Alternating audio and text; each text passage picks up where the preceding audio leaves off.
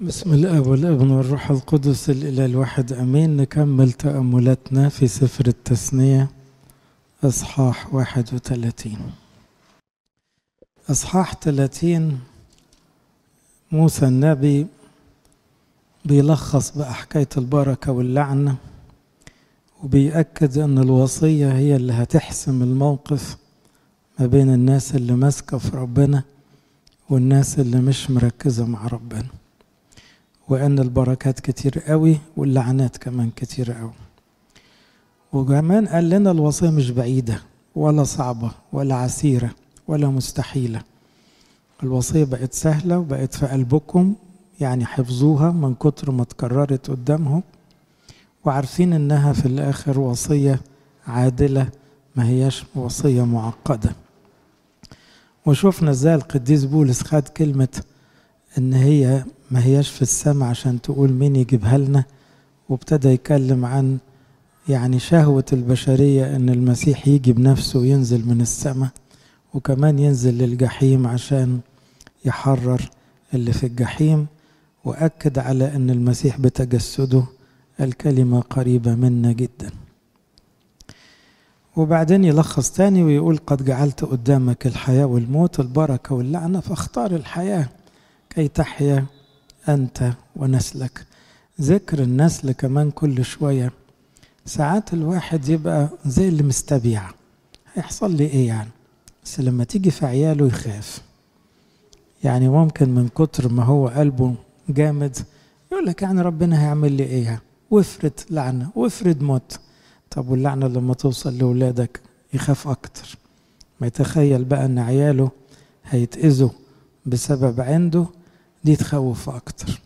ويمكن دي ابتدت بكلمة أفتقد ذنوب الآباء في الأبناء للجيل الثالث والرابع من مبغضيه.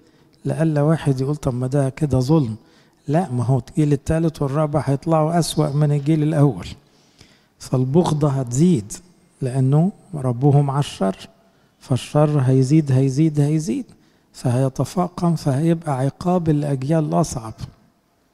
فهنا الواحد لما يتصور أنه ممكن يجي تأديب أو عقاب في أولاده، يمكن ده يردعه شوية مع قلب عنيد زي القلب اليهودي. ندخل على إصحاح 31. فذهب موسى وكلم بهذه الكلمات جميع إسرائيل وقال لهم أنا اليوم ابن 120 سنة.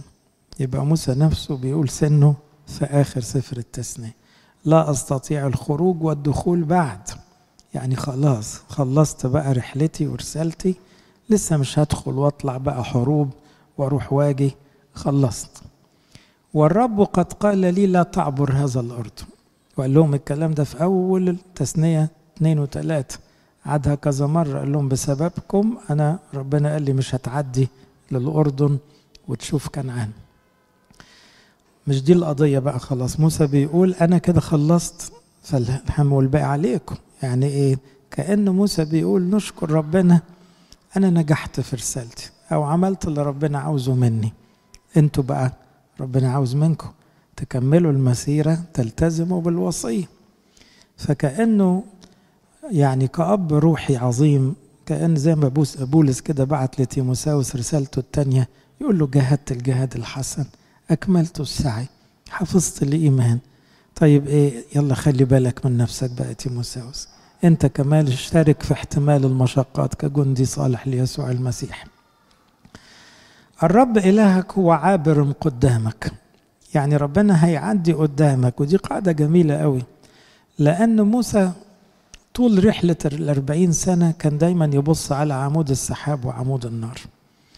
ولما ربنا زعل من الشعب وخد جنب شوية وقت ما عملوا العجل الذهبي، قال له إن لم يسير وجهك أمامنا لا تصعدنا منها هنا.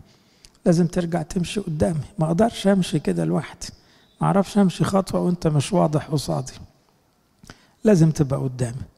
فحتى بعد ما موسى هيمشي بيقول للشعب إيه؟ الرب إلهك عابر أمامك، يعني ربنا هيتقدمك حتى في عبور الأردن ودخول كنعان، بس امشي وراه. هو يبيد هؤلاء الأمم من قدامك فترثهم، يعني إن كان لسه في كنعان أمم كتيرة وثنية، كل دول هيبيدهم ربنا لأن دول تفاقم شرهم، زي ما قال زمان ربنا لابونا إبراهيم، لأنه لسه شرهم لم يكتمل بعد. دلوقتي اكتمل، مسافة 400 سنة من أبونا إبراهيم لما كان 100 سنة، ودلوقتي في خروج الشعب خلاص الأموريين وشعوب كنعان دي كلها يعني زودتها قوي. فبيقول ربنا هيبدهم من قدامك فترثهم. يشوع عابر قدامك. يبقى موسى هنا بيسلم المهمة ليشوع قدام الناس. ربنا ماشي قصادكم ويمثله وينوب عنه ووكيل عنه ويتقدم الصفوف قدامكم يشوع، لأن موسى هيكمل صلاة بعد كده، هيطلع الجبل وخلاص ينضم بقى للآباء القديسين إبراهيم وإسحاق ويعقوب. لكن مين اللي هيسوق بعد كده؟ يشوع. فهو بيعلن اسم يشوع جهارا قدامهم انه هو المسؤول، عشان ما حدش يجي يختلف بعد كده يقولوا نختار واحد. لا، نختار ايه؟ ده موسى اللي اختار، ده ربنا اختار يشوع عن طريق موسى.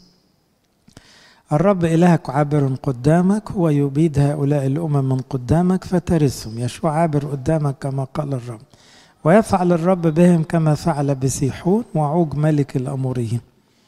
لأنه الأموريين اللي من الناحية التانية من الأردن دي كانت في حياة موسى، تخلصوا من عوج ملك باشان وبتاع الأموريين التاني، فإيه دي حروب حضروها خلاص. اللذان أهلكهما وبأرضهما، فمدى دفعهم الرب أمامكم تفعلون بهم حسب كل الوصايا التي أوصيتكم بها، اللي هي وصايا أنك ما تسيبش حاجة كانت تبع الوثنية موجودة. كل ما كان للشيطان لازم يحرق ويباد تماما، لأن بقايا أي شر معناه رجوع الشر وتكاثره مرة أخرى، اللي هي فكرة شريعة التحريم. تحريم دي بنفتكرها مثلا بعد شوية لما نلاقي عخان ابن كرمي يحتفظ ببعض الأمور في الخيمة بتاعته، فطبعا دي عملت حرام وسط إسرائيل وتسببت في هزيمة شديدة لشعب اليهود لأنه كسر الوصي. تشددوا وتشجعوا. يبقى موسى بيقول للشعب شدوا حيلكم بقى، أنا ماشي، يشوع اللي هيسوق، ربنا هيفضل سيئكم، هتشوفوا عجائب. تشددوا وتشجعوا، دي نفس الكلمة اللي هيبتدي بيها سفر يشوع بعد التثنية، ربنا هيكررها ويقول تشددوا وتشجعوا كذا مرة. تشدد ليشوع بالذات. لا تخافوا ولا ترهبوا. رغم ان الشعب ده شاف خبرات روحية كتير، شاف معجزات، شاف انتصارات، شاف عجائب، لسه المن بينزل عليهم من السماء، شاف جبروت موسى النبي الجبار اللي بيقف محدش يقدر يقف وشه رغم اتضاعه الشديد.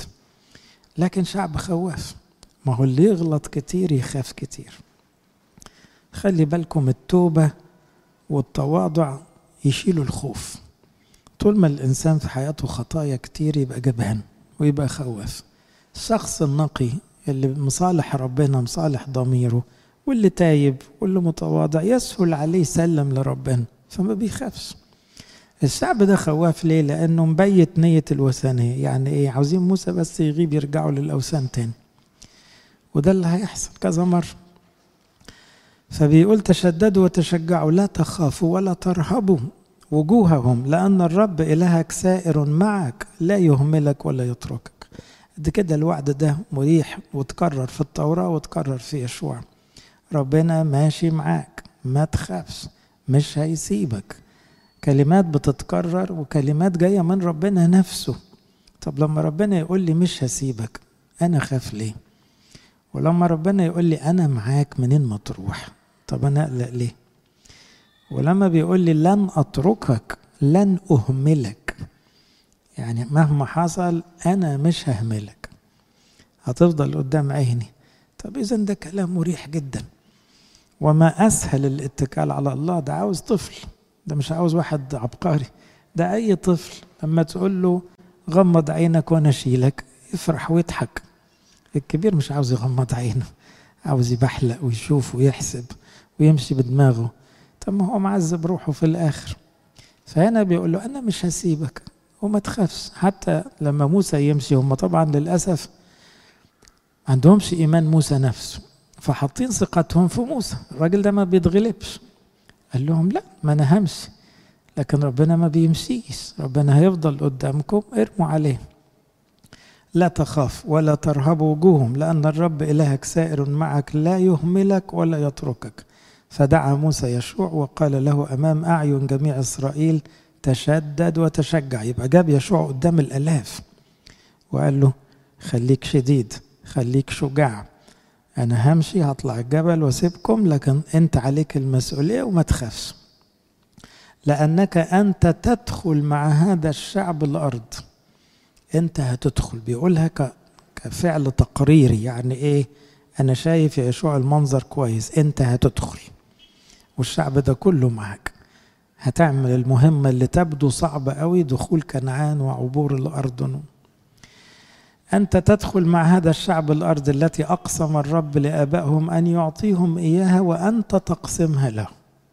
دي مهمة تقسيم الأرض كمان هيعملها يشوع، فقدام كل الناس عشان ما حدش يرجع يقول اشمعنى يشوع، طب ده موسى اللي بيعلن وموسى بيتكلم عن ربنا. فقال له انت اللي هتدخل الناس وانت اللي هتقسم الارض للناس دي كلها. يبقى مش كل واحد هيمشي بدماغه وياخد الحتة اللي عاوزها في الارض، لا، في رئيس هنا. والرب سائر امامك، زي كلمة عابر امامك، من اجمل الدعوات اللي نقولها لبعضينا. ربنا معاك، ربنا سابقك بخطوه، ربنا يكون قدام عينك، ربنا ماشي قصادك. جعلت الرب امامي. امامي امامي دي يعني دايما سابقني بخطوه، خلاص هيحصل ايه، ما تخافش، بدل سابقك بخطوه مين يقدر عليك؟ ما هيقابلوا ربنا الاول، مش هيقابلوك انت. فلو في اي مشكله هتخبط في ربنا مش هتخبط فيك طالما هو سابقك. الرب سائر امامك. لما الواحد يبقى عنده احساس ان ربنا ماشي قصاده ما بيخافش، حتى لو حصل مشاكل، طب ومال، هتطلع الموجة وتنزل تاني وهنعدي زي ما كل الايام بتعدي. هو يكون معك، لا يهملك ولا يتركك، لا تخف ولا ترتعب. يبقى الكلمات دي اتقالت للشعب، ورجع موسى قالها ليشوع بالذات خصيصا، نفس الكلمات، ما تخافش، ربنا مش هيسيبك، ربنا مش هيهملك، ربنا هيكون معاك، ربنا ماشي قصادك. الكلام ده اتقال لهم واتقال تاني ليشوع، لأن الكلمات دي لا تفقد قوتها أبدا. يعني احنا مهما كبرنا وقربنا من ربنا بتيجي لحظات ضعف تبقى محتاج تسمع نفس الكلام اللي انت عارفه، ربنا معاك، ربنا مش هيسيبك، ما تخافش. طب ما انت عارف الكلام ده، بس محتاج اسمعه تاني وتالت ورابع. ليه؟ لان احنا طول ما احنا عايشين على الارض بنتهز للاسف. وكتب موسى هذه التوراة. يبقى موسى كتب، وده اعلان كتابي ان اللي كتب التوراة موسى. اتعجب في هذا الزمان ان طالعين ناس بيدعوا ان هم علماء للكتاب ينكروا ان التوراة بتاعت موسى. حاجة، طب الكتاب نفسه بيقول كتب موسى هذه التوراة، هنشكك في الوحي، في كلام ربنا نفسه؟ إذا كان الروح القدس ذكر إن موسى كتب التوراة، يبقى ليه يطلع لنا ناس يجتهدوا يقولوا لا، توراة لقينا يعني أقدم مخطوطات بعد موسى ب 300-400 سنة، هنصدق مخطوطات ومش هنصدق كلام ربنا؟ طب وهي المخطوطات ما يمكن في قبلها واندثرت، إيه المشكلة يعني؟ وطبعا العلماء هنا بيختلفوا. أنا بس عاوز أقول لكم التشكيك ما بيسكتش، ما بيرحمش. يشككوا هل موسى ده شخصية حقيقية، يشككوا هو اللي كتب ولا مش هو اللي كتب، يشككوا هل ده ربنا صحيح ولا دي شريعة خدوها عن الشعوب المحيطة بيهم. وطبعا كل ده له ردود علمية ومتعقلة وحكيمة وكتابية وكل حاجة، بس بقى اللي صوته أعلى يلخبط الناس. كتب موسى هذه التوراة وسلمها للكهنة بني لاوي. يبقى من ضمن مهام السبط المكرس حفظ الكلمة. عشان كده احنا كمكرسين المفروض كلمة ربنا تبقى من المهام، يعني ايه، مسؤولين عن حفظها وشرحها وتسليمها للناس لأنها أمانة.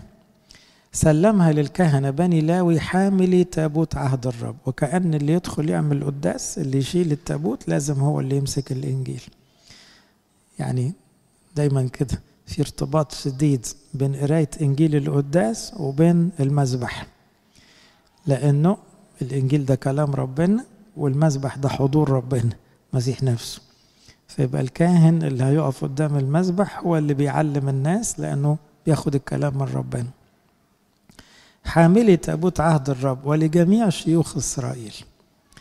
يبقى سلم التوراة للاويين الشيوخ بتوعهم وكبارات الأسباط كلهم. وأمرهم موسى قائلا في نهاية 7 سنين في ميعاد سنة الإبراء في عيد المظال. احنا عندنا 3 أعياد كبار شرحناهم قبل كده، اللي معانا بيذاكر: عيد الفصح وعيد الخمسين وعيد المظال. دي أعياد كبيرة قوي عند اليهود غير أعياد أخرى صغيرة. العيد الوحيد اللي تحضره العيلة كلها إجباري عيد المظال، يعني حتى الأطفال والبنات يحضروا العيد ده. الفصح ممكن يجي المندوب عن العيلة الراجل يعني، لكن في عيد المظال لا. فهو اختار عيد المظال كل 7 سنة يقعدوا يقروا التوراة كلها عشان ما تتنسيش، لأنها طويلة فهتاخد وقت. فيبقى سنة الإبراء دي اللي هم يبرئوا الأراضي، يعني الأرض اللي متأجرة ترجع لصاحبها، وهكذا كذا نظام، وشرحنا الإبراء قبل كده. فبيقول في نهاية 7 سنين في ميعاد سنة الإبراء في عيد المظال، حينما يجيء جميع إسرائيل لكي يظهروا أمام الرب إلهك في المكان الذي يختاره، تقرأ هذه التوراة أمام كل إسرائيل في مسامع. عشان كده تلاحظوا أن ذكر قراءة التوراة على مسامع كل الشعب في أزمنة الناس الروحيين. يعني إيه؟ تسمعوا عن واحد اسمه يهوشافاط مثلا، ملك حلو، كان مهتم جدا يجيب الشعب يوم العيد ويقرأ التوراة. تسمعوا عن عزرا، واحد من اللي رجعوا المسبيين، اهتم جدا ان الشعب يقف نص النهار يسمع التوراة. نص النهار دي يعني 3-4 ساعات.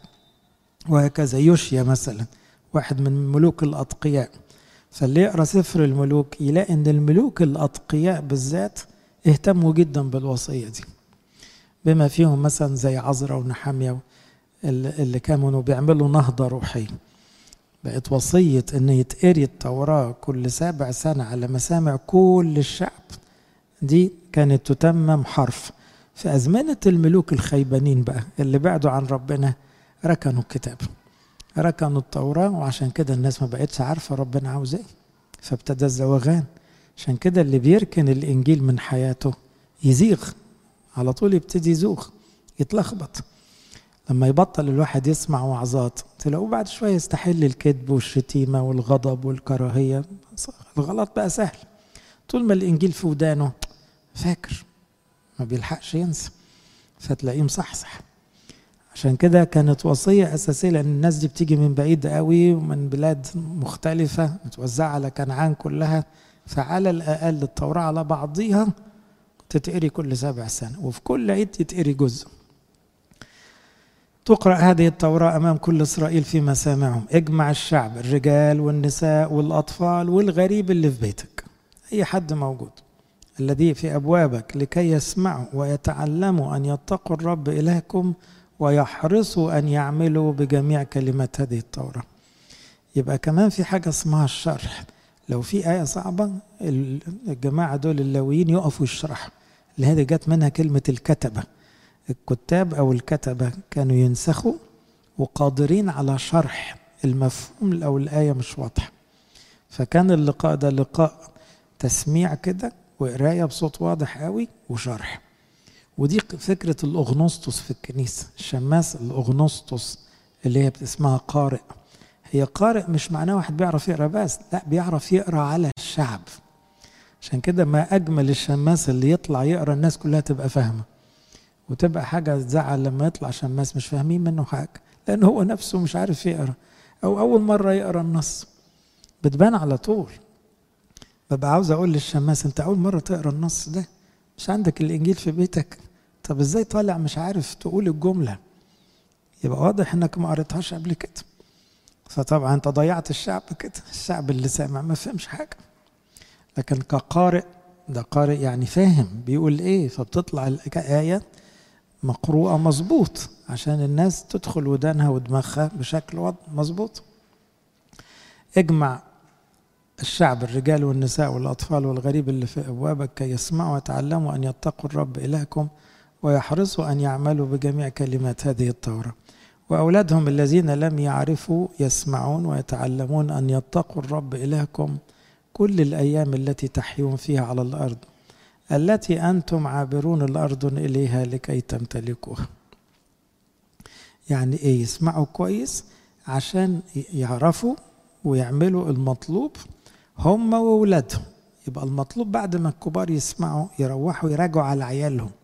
وأنا أتعجب إن في ناس كتيرة ما بتعلمش عيالها الحاجات البديهية، إنه ممنوع الكذب، ممنوع الشتيمة، ما بنكرهش حد، بنحب الناس كلها، بنصلي لازم، بنرجع لربنا. طب يبقى عندك عيال عجينة طرية، مش تزرع فيهم الحاجات دي من بدري؟ ولا سايبهم للتلفزيون يحطوا فيهم العنف والشر واللخبطة؟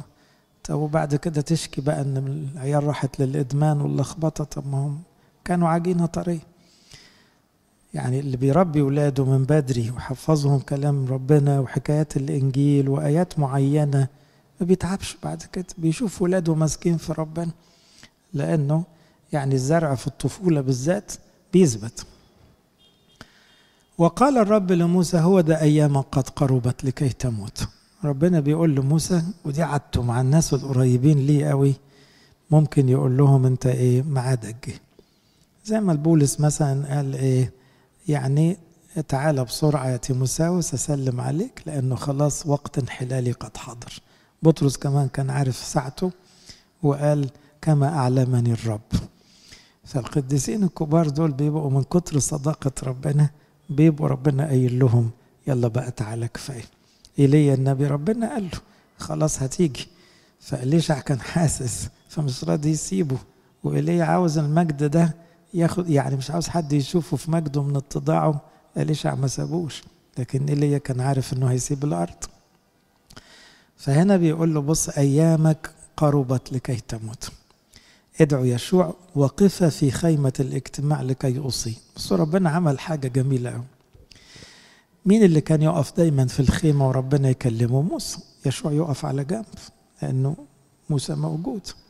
مرة دي ربنا قال له هات يشوع وقفوا انتوا الاتنين قصادي. عارفين نظام تسليم الشغل؟ لما يجي صاحب الشغل كده يقول ايه يا فلان سلم فلان. خلاص بننقل المسؤولية من موسى إلى يشوع. طبعا يشوع ابن موسى فمش عاوز يستلم، وموسى فرحان قوي انه يكمل رسالته ويسلم يشوع. فربنا جاب الاتنين كده عشان يبقى هو اللي هيوصي، مش بس موسى اللي يوصي، ربنا نفسه يوصي. فانطلق موسى ويشوع ووقف في خيمة الاجتماع، فتراءى الرب في الخيمة في عمود سحاب، ووقف عمود السحاب على باب الخيمة. هنا موسى ويشوع واقفين جنب بعض، وطبعا يشوع أنا متوقع أن ركبه بتخبط في بعض، لأنه موضوع موسى يمشي ده وجع قلبه طبعا، وبعدين موضوع أنه هو اللي هيسوق بعد كده أكيد كان خايف، ودي بانت في يشوع واحد بعد كده. وقال الرب لموسى ها أنت ترقد مع أبائك. يبقى هو سامع ربنا بيقول لموسى هتنام خلاص. وتعبير ترقد جت منها أشية الراقدين، ما قالوش هتموت، قال له مرة هتموت بس قال له تاني هترقد. ليه؟ بالنسبة للقديسين الرقاد يعني ايه؟ نوم، واحد هينام، ودي حاجة تريحه قوي. للناس المجتهدة اللي بتتعب على طول دي ما تقول له ادخل نام يا سلام احلى خبر. فقال له أنت ترقد مع أبائك. أبائك مين بقى؟ إبراهيم وإسحاق ويعقوب ويوسف، الحبايب الكبار دول. فيقوم هذا الشعب ويفجر. يا كان خبر صعب ربنا يقوله لموسى ويشوع. قال له على فكرة بعد ما تحط راسك يا موسى الشعب ده هيفجر وراء آلهة الأجنبية. يعني بعد كل اللي قلته يا رب 30 إصحاح بتعيد عليهم كل الوصايا وتحذرهم واللعنات هيعملوا هيكسروا. يعني في بعضكم وهو بيسمع اللعنات كان منزعج ويقول مش معقول واحد يسمع الكلام ده ويعبد أوثان. لا، هم سمعوه وكذا مرة وراحوا عبدوا أوثان. يفجر وراء آلهة الأجنبيين في الأرض التي هو داخل إليها فيما بينهم ويتركني. ده ربنا بيقول كده، الشعب ده هيسيبني. هيفجر وراء آلهة أخرى، يعني هيروح يعبد أوثان أخرى، هيعجبه بقى التماثيل اللي في كنعان وهينسى ربنا. وينكث عهدي الذي قطعت معه. يعني ده اتفاق وده عهد، وده أساس العهد القديم على فكرة، لأنه في لوحي العهد بقى الشريعة مكتوبة، وفي تابوت العهد أساس يعني العلاقة بين الشعب وبين ربنا. فحكاية العهد دي واضحة قوي في موسى، إنما هم اللي هينكثوا بالعهد. نكث بالثه يعني إيه؟ يكسر العهد، يخون العهد. يعني في اتفاق إن يعبدوا ربنا وربنا مسؤول عنهم. طب ما دي حاجة، دي مصلحتهم مش مصلحة ربنا. ربنا هيكسب إيه من البشر؟ إنما هم هيخونوا، هيكسروا العهد. فيشتعل غضبي عليه في ذلك اليوم وأتركه. هيتركون يا موسى وأنا هسيبه. ده بيقول لموسى كده يا عيني، وهو 120 سنة وخلص رسالته، عشان يبقى الكلام حتى يشوع سمعه. وأحجب وجهي عنه. في اللحظة اللي تحس إن ربنا مش باصص عليك، افتكر المعنى ده. أنت تكونش كسرت العهد. يعني ربنا قال حب اخواتك، مش عارف تحبه، مش عاوز تحبه، وبعدين تقول بصلي مش حاسس بحاجة. طبعا عادي، ما انت اللي كسرت العهد. ما ربنا قال لك حب الناس وسامح الناس. انت عاوز تكره الناس وتصلي من قلب كده فرحان؟ طبعا لا. هتقول ماله ربنا حجب وجهه عني ليه؟ اسأل نفسك، هو ربنا مش بيحجب وجهه؟ هو انت اللي خطاياك صارت فاصلة بينك وبين إلهك، لأنك مدخل شر وبعدين تقول هصلي. طب ما صلاتك مش هتوصل. فيكون مأكلة وتصيب شرور كثيرة. يعني الشعب ده هيتاكل يعني ايه؟ يعني ربنا كان محوط على أولاده وشعبه، ما يسيبش الشياطين ياكلوهم، ولا الوثنيين ولا الممالك ولا الأمم، وكلها كانت شعوب أكبر منهم، محوط عليهم. إنما لو عبدوا الأوثان هيرفع إيده، هيتاكلوا. يعني تعبيرها هياكلوهم، ده تعبير كتابي. لما تلاقي الشياطين هياكلوهم أكل، هيفترسوهم لأنه كانوا متغاظين منهم. فقال يصير مأكلة. يعني إذن ربنا بيحمي شعبه، لكن لو شعبه نكث العهد يصير مأكلة. يكون مأكلة وتصيب شرور كثيرة وشدائد، حتى يقول في ذلك اليوم أما لأن إلهي ليس في وسطي أصابتني هذه الشرور. يعني فين لما يستنتجوا ويقولوا صح، ما احنا عشان ربنا مش وسطينا بقينا مأكلة، أصابتنا كل هذه الشرور. طب وانت كنت لازم توصل للمستوى ده عشان تعرف الحكاية؟ ربنا محذرنا كتير. يعني لازم الواحد يتبهدل عشان يفوق ويشوف انه هو اللي جابه الروح. ربنا يحمينا. طب ما احنا نحب بعض ونخاف ربنا ونمسك في الصلاة ونبعد عن الخطايا ونمشي في النور، لكن يعني لازم تسيب نفسك للقاع وتبقى ملطشة للشياطين، وبعدين فين لما توصل وتقول ما انا استاهل، ما انا اللي جبت الروحي؟ طب ما صح، بس ممكن تبقى متأخر في الكلمة دي. كل اللي في الجحيم دلوقتي بعيد عنكم شايفين ان هم السبب في الجحيم، مقدروش يلوموا ربنا على فكرة. كلهم ندمانين، بس ندم بدون رجاء، بدون عزاء، ندم مرعب، لأنه ما فيش أمل خلاص. النهاردة لما الواحد يندم يجري على ربنا يقول له سامحني. طب لو واحد في الجحيم دلوقتي خلص فرصه وشايف بقى حياته قد كده كانت وحشة وفيها عند مع ربنا، طب هيعمل ايه؟ هيبقى متغاظ من نفسه جدا، بس ما فيش حل. هيقول ما أنا أستاهل. طب وبعدين؟ هتبقى مرارة ربنا يحمينا ملهاش علاج. دلوقتي أي مرارة ليها علاج. أما لأن إلهي ليس في وسطي أصابتني هذه الشرور، وأنا أحجب وجهي في ذلك اليوم لأجل جميع الشر الذي عمله، إذ التفت إلى آلهة أخرى. يعني طول ما عينه تزوغ ويروح لآلهة أخرى، يحب الفلوس زيادة، يحب الجسديات زيادة، يحب الكرامة زيادة، يعبد أي نوع من الأوثان، خلاص أحجب وجهي عنه. عشان كده أحبائي كان موسى يعني جميل في حتة لو وشك مش واضح قصادي يا رب مش هتحرك، لأنه بعد حكاية العجل الذهبي كان عارف أن ربنا حجب وجهه. فموسى بدالة كده وباتضاع وبحب الأطفال، قال له مش قادر أعيش كده، ما ينفعش أمشي وأنا مش شايفك، لازم يبقى وشك منور قدامي، لازم عمود السحاب يبقى قدامي، عمود النار، ما أقدرش أنام وعمود النار مش قصادي، ما أقدرش أمشي في يومي وعمود السحاب مش قصادي. وقال له خلينا نموت هنا في البرية، مش مهم نتحرك، بس ارجع تاني. فربنا قال له حاضر، وجهي يسير فأريحك، مع الدالة والصلاة دي قال له حاضر، هرجع عشان خاطرك يا موسى، عشان انت عارف يعني ايه وش يبقى قصادك، انت مقدر دي يا موسى فهديها لك. أنا أحجب وجهي في ذلك اليوم لأجل جميع الشر الذي عمله إذ التفت إلى آلهة أخرى، فالآن اكتبوا لأنفسكم هذا النشيد. ده لسه فيها نشيد، صح الجاي بقى المرة الجاي. وعلم بني إسرائيل إياه. موسى هيكتب نشيد في آخر عمره يشكر الله فيه على كل اللي عمله مع شعبه، ويتنبأ ضمنيا عن كل الأسباط 12 سبط. ودايما في آخر حياتهم بيبقى ربنا فاتح عينيهم. لو تذكروا اللي عمل دي يعقوب إسرائيل نفسه، صح 49 في التكوين، قبل نهاية سفر التكوين على طول، قبل ما يغمض عينه تنبأ عن كل واحد من ولاده، وقال نبوة جميلة عن كل شخص، عن يوسف وعن دان وعن يساكر وعن يهوذا وعن. هنا دارت الأيام موسى، وفي آخر أيامه برضو بالروح القدس هيذكر ما سيحدث للأسباط من بعده، وهيحطه كنشيد. يعني يعتقد أنه كان مقفى أو في سجع أو في موسيقى يسهل حفظه عشان الناس تحفظه. ليه؟ زي ما احنا بنحفظ المزامير ونرنمها، لأن الحاجة المرنمة تتحفظ أسهل دايما كده. عشان كده تلاقوا الناس تحفظ تراتيل بسهولة، لأن التراتيل مع الموسيقى والكلمات المتقاربة في الوزن تدخل على الدماغ بسهولة، فتلاقي الناس بسهولة تستدعيها وتحفظها، فسموه نشيد.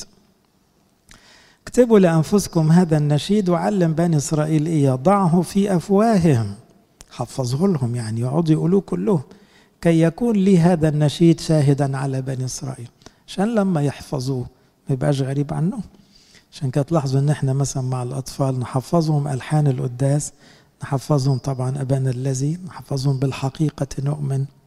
حتى لو الطفل ده كبر وبعد، هيجي اليوم اللي يجي يقول بالحقيقة نؤمن يفتكرها، لأنه حفظها من صغره، أو بشفاعة والدة الإله هتحرك قلبه، لأنه حفظها من صغره. عشان كده كل ما نحفظ من الصغر كل ما ده حماية في الكبر.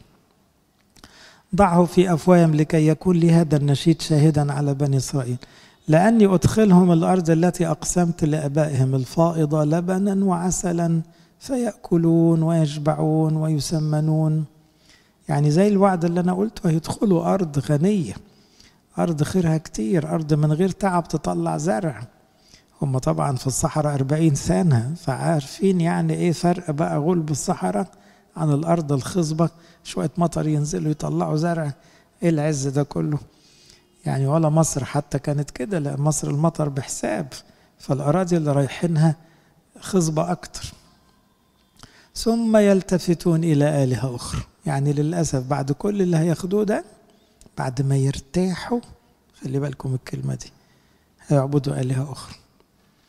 ودي للأسف بتحصل مع ناس كتير، تبقى في عز أزمتك بتصرخ لربنا وبتوعد ربنا وبتتوب، ويوم ربنا يتدخل يرفع الأزمة، ترتاح وتريح وتبتدي عينك تزوغ يمين وشمال. يعني هو لازم تعيش في أزمة على طول عشان تصلي؟ طب يعني هو كون ربنا طيب وبيستجيب ويرفع الأزمات تبقى يعني نديله ظهرنا؟ فهنا بيقول نفس المعنى، يقول إيه؟ يلتفتون إلى آلهة أخرى ويعبدونها ويزدرون بي وينكثون عهدي، فمتى أصابته شرور كثيرة وشدائد يجاوب هذا النشيد أمامه شاهدا. يعني لما يتخبط بضربات وتجارب، النشيد ده هيصحيه، هيفكره، لأن في النشيد هيبقى فيه دعوات للتوبة، في إشارة دقيقة، طول ما احنا ماشيين مع ربنا، ربنا ساتر علينا، حافظ علينا، مش هيحصل حاجة وحشة، هنوصل للسماء. ولو بعدنا عن ربنا هناخد على دماغنا. النشيد اللي هيحفظوه هيفكره. يجاوب هذا النشيد أمامه شاهدا لأنه لا ينسى من أفواه نسله. يعني طالما هي كل الأجيال هتحفظه، يبقى النشيد ده لوحده، النشيد زي التسبيحة وزي الألحان دي حافظة الكنيسة، حافظة الأجيال، عشان كده ما نتنازلش عنها أبدا. إني عرفت فكره الذي يفكر به اليوم. يعني ربنا بيقول لموسى ويشوع أنا عارف بيفكروا في إيه الناس دول، هم بس مستنين يدخلوا كنعان ويأكلوا ويشربوا ويريحوا، وأنا عارف إن عينيهم زيغ، عينيهم في الأوثان وعيشة الأمم قبل أن أدخلوا إلى الأرض كما أقسم. طب واحد يسأل هنا، يا رب يعني أنت عارف إن هم ما يستاهلوش، طب دخلتهم ليه؟ زي يشرق شمس على الأبرار والأشرار. طب يا رب ما أنت عارف إن هم أشرار، ما من بدري تشيلهم وخلاص؟ لا، يدي فرص.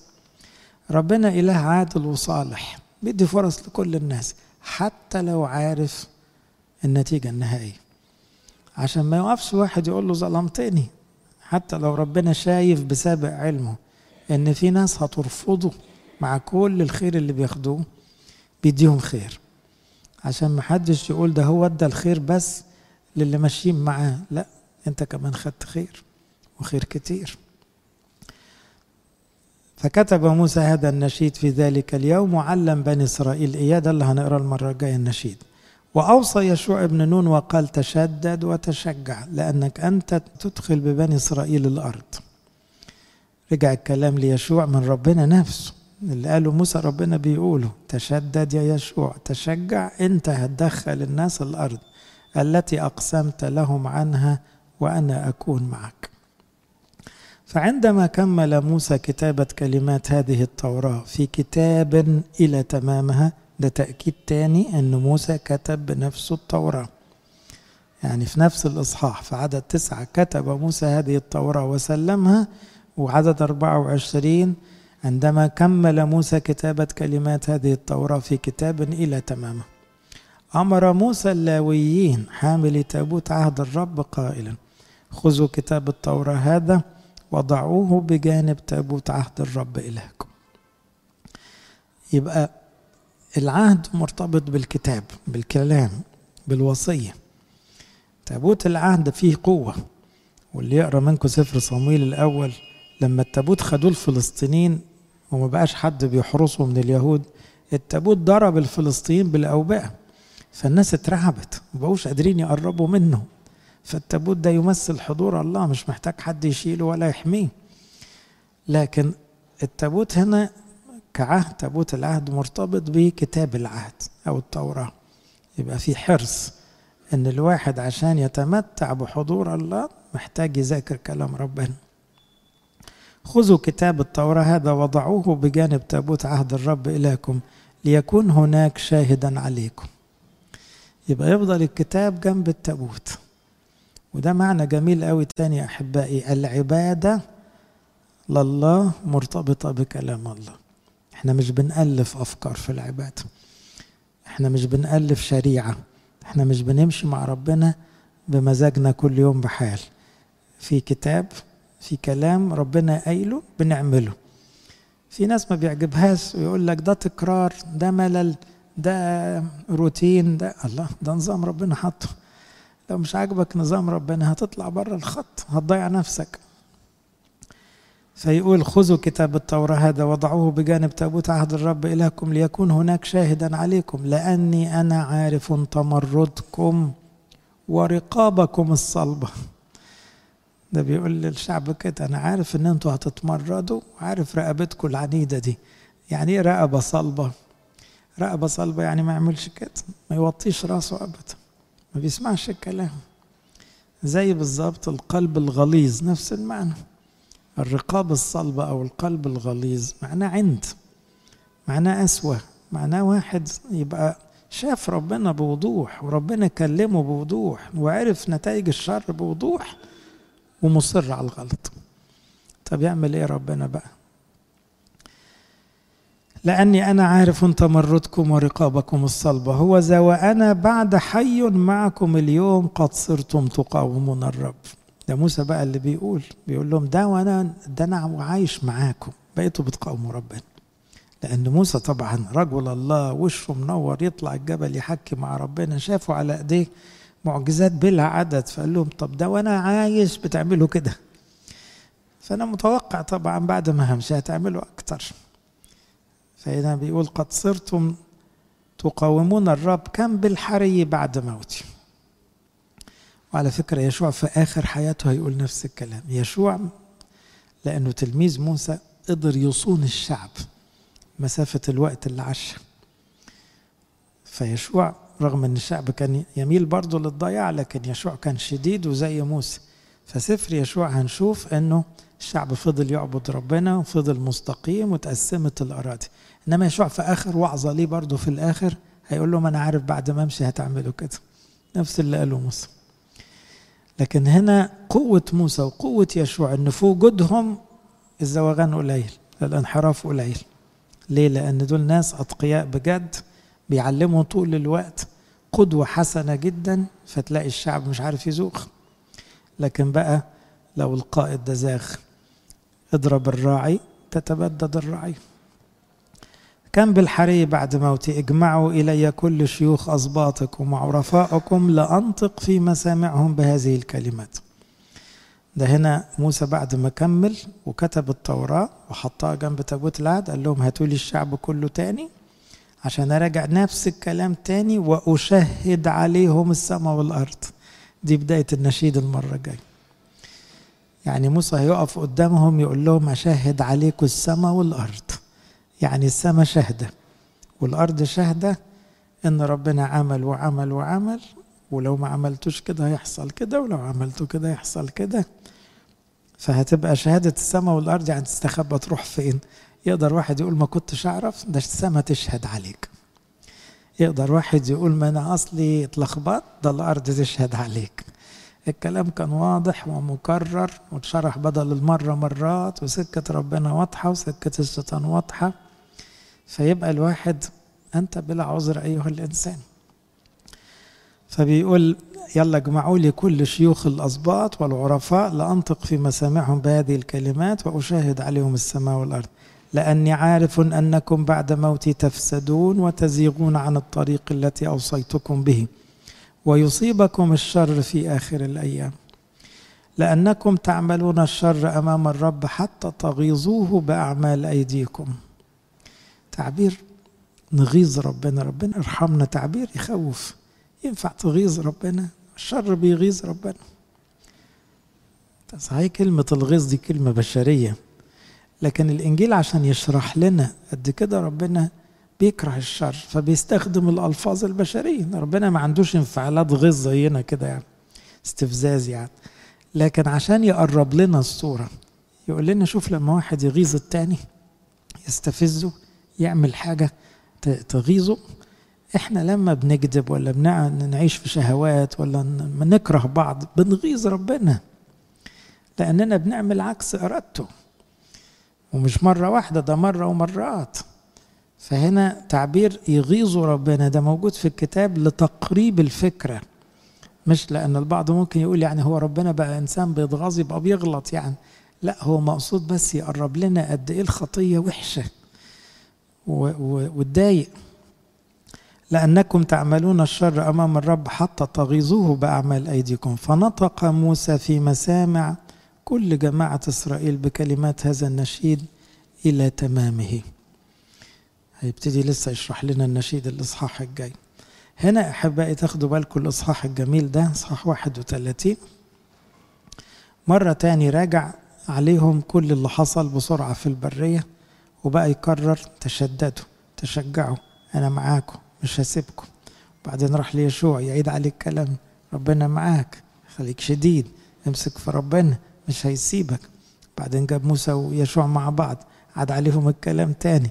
في التكرار دايما إفادة تأكيد. وبعدين يشوع هنا باصص لموسى كمثل أعلى، فيشوع هيلتزم لأنه تمتع بتلمذة طويلة، خد وقته كتلميذ فانطبعت عليه صفات موسى. عشان كده التلمذة اللي على الماشي السريعة دي ما بتلحقش، لكن في واحد ياخد من معلمه أو من أبوه الروحي تلمذة طويلة فيبقى واخد من صفاته بجد، وهنا يطلع شخصية قوية حلوة زي تلاميذ رب المجد يسوع، خدوا وقتهم فطلعوا من الناس مليانين قوة. وبعد كده وعد دخول الأرض وتوزيع الأرض، وربنا قال إن موسى هيكتب نشيد مخصوص بالروح القدس كل الناس تحفظه، والعيال كمان والأجيال تحفظه، عشان يفضل شاهد عليهم، اللي حافظينه شاهد عليهم. يبقى اللي بنقوله بيشهد علينا، اللي بنقوله بيشهد علينا. زي شاب لسه بيقول احنا ليه بنقول والدة الإله؟ دي كلمة غلط. كان على لساني اقول له ده انت طول عمرك وانت طفل بتقول بشفاعة والدة انت بتنكر كل عمرك. ما انت بتقول يا حبيبي بشفاعة والدة الإله طول عمرك. يعني الكنيسة بتقول كده، عاوز تغيرها دلوقتي؟ تعال نفهم الكنيسة قالت ليه. لكن اللي انت بتقوله يشهد عليك، اللي انت قعدت تقوله سنين بتستغلطه دلوقتي، يبقى في حاجة لخبطتك أكيد. فحفظ النشيد أو الألحان كان صيانة ليهم، وفي الآخر قال لهم أنا عارف اللي هيحصل بعد إيه. وهذا التحذير اللي منهم متواضع هيخاف. ليه؟ هيقول لك طب وبعد موسى؟ لا ده أنا لازم أخد بالي أكتر. لسه واحد بيقول لي أنا مهاجر، بص يا ابونا اديني ضعف القانون. لو كنت أنا بصلي مرة مرتين قول لي أصلي 4 مرات هناك مش هلاقيك ولا هلاقي الكنيسة النشيطة قوي. اديني قانون ألتزم بيه أكتر. ليه؟ لأني أنا خايف من غير الجو ده همشي لوحدي إزاي؟ يبقى التحذيرات دي كانت تفيد الشخص المتواضع اللي عاوز يكمل صح حتى في غياب أبوه الروحي موسى إن كان أو يشوع. لإلهنا كل مجد وكرامة إلى الأبد آمين. ناخد آية واحدة. لا يهملك ولا يتركك، لا تخف ولا ترتعب. عدد 8 31:8. لا يهملك ولا يتركك، لا تخف ولا ترتعب. كمان مرة، لا يهملك ولا يتركك، لا تخف ولا ترتعب. تفضلوا نصلي. اللهم اجعلنا مستحقين نقول بالشكر أبانا الذي في السماوات، ليأتي ملكوتك، تكن مشيئتك كما في السماء. خبزنا كفافنا أعطينا اليوم، واغفر لنا ذنوبنا كما نغفر نحن أيضا. لا تدخلنا في تجربة، لكن نجينا من الشرير بالمسيح يسوع ربنا.